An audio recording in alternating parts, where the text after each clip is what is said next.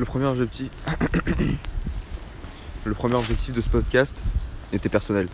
J'ai toujours besoin d'exprimer ce que j'ai en tête et ce qui me passionne. Et pour être honnête avec toi, j'ai toujours eu l'impression de ne pas être écouté. C'est grave victime dit comme ça, mais c'est mon ressenti. Et même si je pense qu'on peut toujours progresser, ce ressenti il est profondément ancré en moi. Tu te demandes sûrement pourquoi. Donc ça a débuté le jour où j'ai commencé à parler. Mais en vrai j'en sais rien. Mais ça fait stylé de dire ça dramatise un peu plus. Je reprends.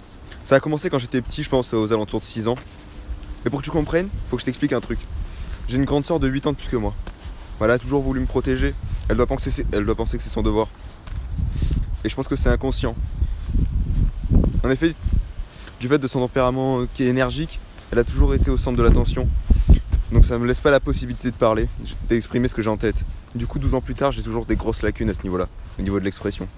Toujours cette impression que je pense... Le premier objectif de ce podcast était personnel.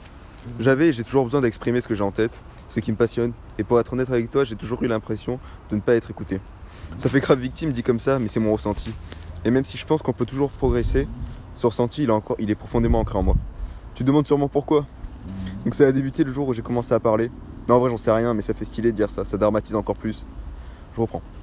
Ça a commencé quand j'étais petit, je pense aux alentours de 6 ans. Donc pour que tu comprennes, il faut que je t'explique un truc. J'ai une grande sœur qui a 8 ans de plus que moi. Elle a toujours voulu me protéger. Elle pense que c'est son devoir, je pense. Mais son tempérament, il contredit un peu sa volonté. Mais c'est inconscient. En effet, du fait de son tempérament qui est énergique, elle a toujours été au centre de l'attention. Donc ça me laissait pas la possibilité de beaucoup parler, d'exprimer ce que j'avais en tête. Du coup, 12 ans plus tard, j'ai toujours des grosses lacunes à ce niveau-là. Toujours cette impression que je pense n'intéresse personne, que ça n'a aucune importance, que de toute façon, que je parle ou non, ça changera jamais rien. Le monde continuera de tourner.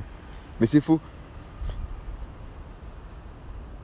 Non pas que si je parle pas, le monde s'arrête de tourner, mais aujourd'hui, je pense que chaque personne a des choses passionnantes à dire, à partir du moment où elle les dit avec le cœur.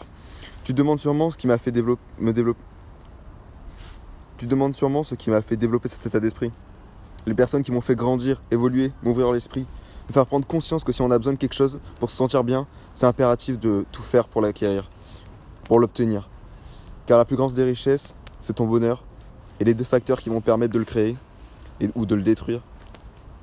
Et les deux facteurs qui vont permettre de le créer ou de le détruire sont les autres et toi.